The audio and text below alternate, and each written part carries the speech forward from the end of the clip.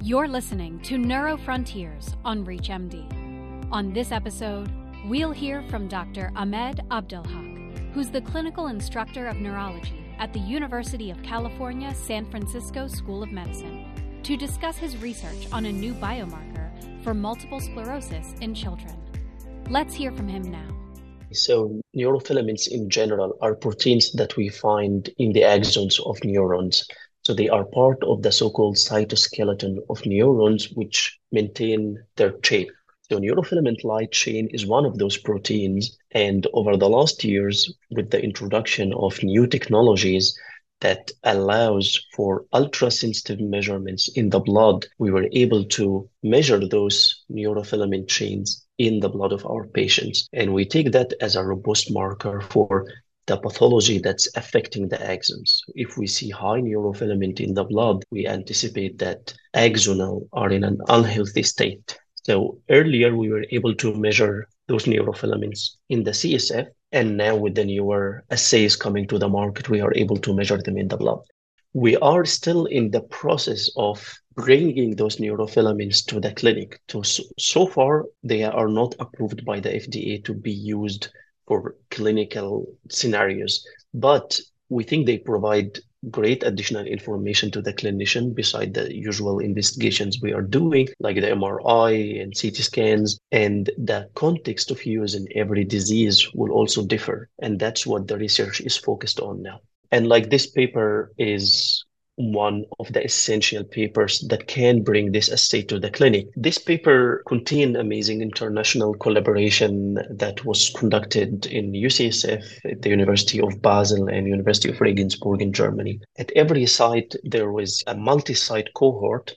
In Germany, it was a cohort that was established with the coronavirus pandemic to study the effect of coronavirus on CNS health in young children. At UCSF, we have the US multiple sclerosis pediatric cohort, which also has healthy participants in it. And in Basel, we have done the biomarker measurements. So from those two cohorts, the one in southern Germany and the one in the US, we collected the samples from healthy children and young adults, and we measured the levels of neurofilament light chain in Basel. We have in total around 2,667 participants. And following having all those NFL data from our patients, we tried to correlate the NFL data with the basic clinical demographics, particularly with age. So we know from other studies that age is by far the strongest factor that can impact NFL values. And a normal NFL value in someone who is, for example, 60 years old can be considered severely elevated in someone who is 20 years old. The main aim of this study was to really look for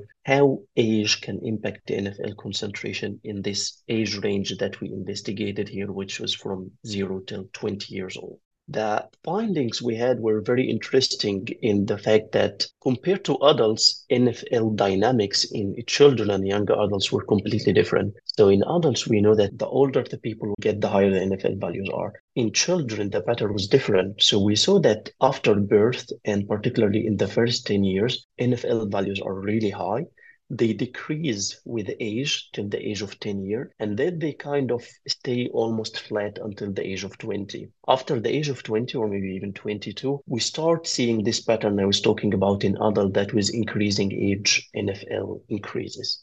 That was, I think, the key finding from the paper regarding the impact of age on NFL, which is indeed very important because that would mean a high NFL value in neonate or a child that is 5 years old can still be normal if we don't evaluate the effect of age on those raw concentrations.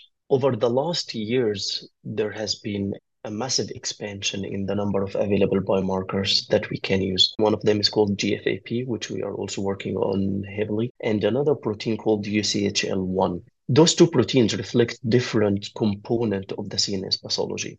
So NFL, on the other hand, is measuring probably something different. And that is the advantage of having many biomarkers, because then if you do an MRI, for example, you see a lesion, but you don't really know from the MRI what's happening inside this lesion. Do you have damage to the neuron? You have astrocyte injury or astrogliosis? But if you have biomarkers that you can measure in the blood, that can directly reflect if one of those components is affected, you have a much, much better picture about the underlying pathophysiology.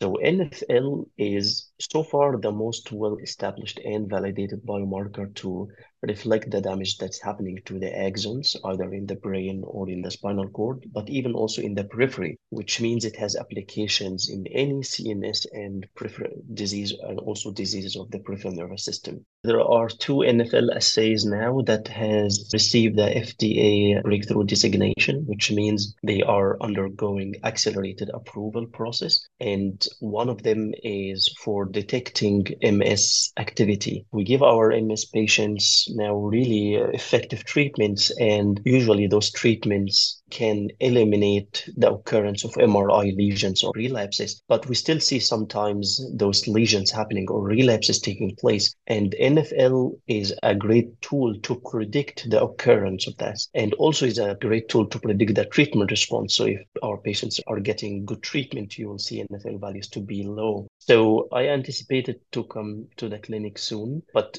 still we don't have complete FDA approval. That was Dr. Ahmed Abdelhak discussing new biomarkers for multiple sclerosis in children. To access this and other episodes in our series, visit NeuroFrontiers on ReachMD.com, where you can be part of the knowledge. Thanks for listening.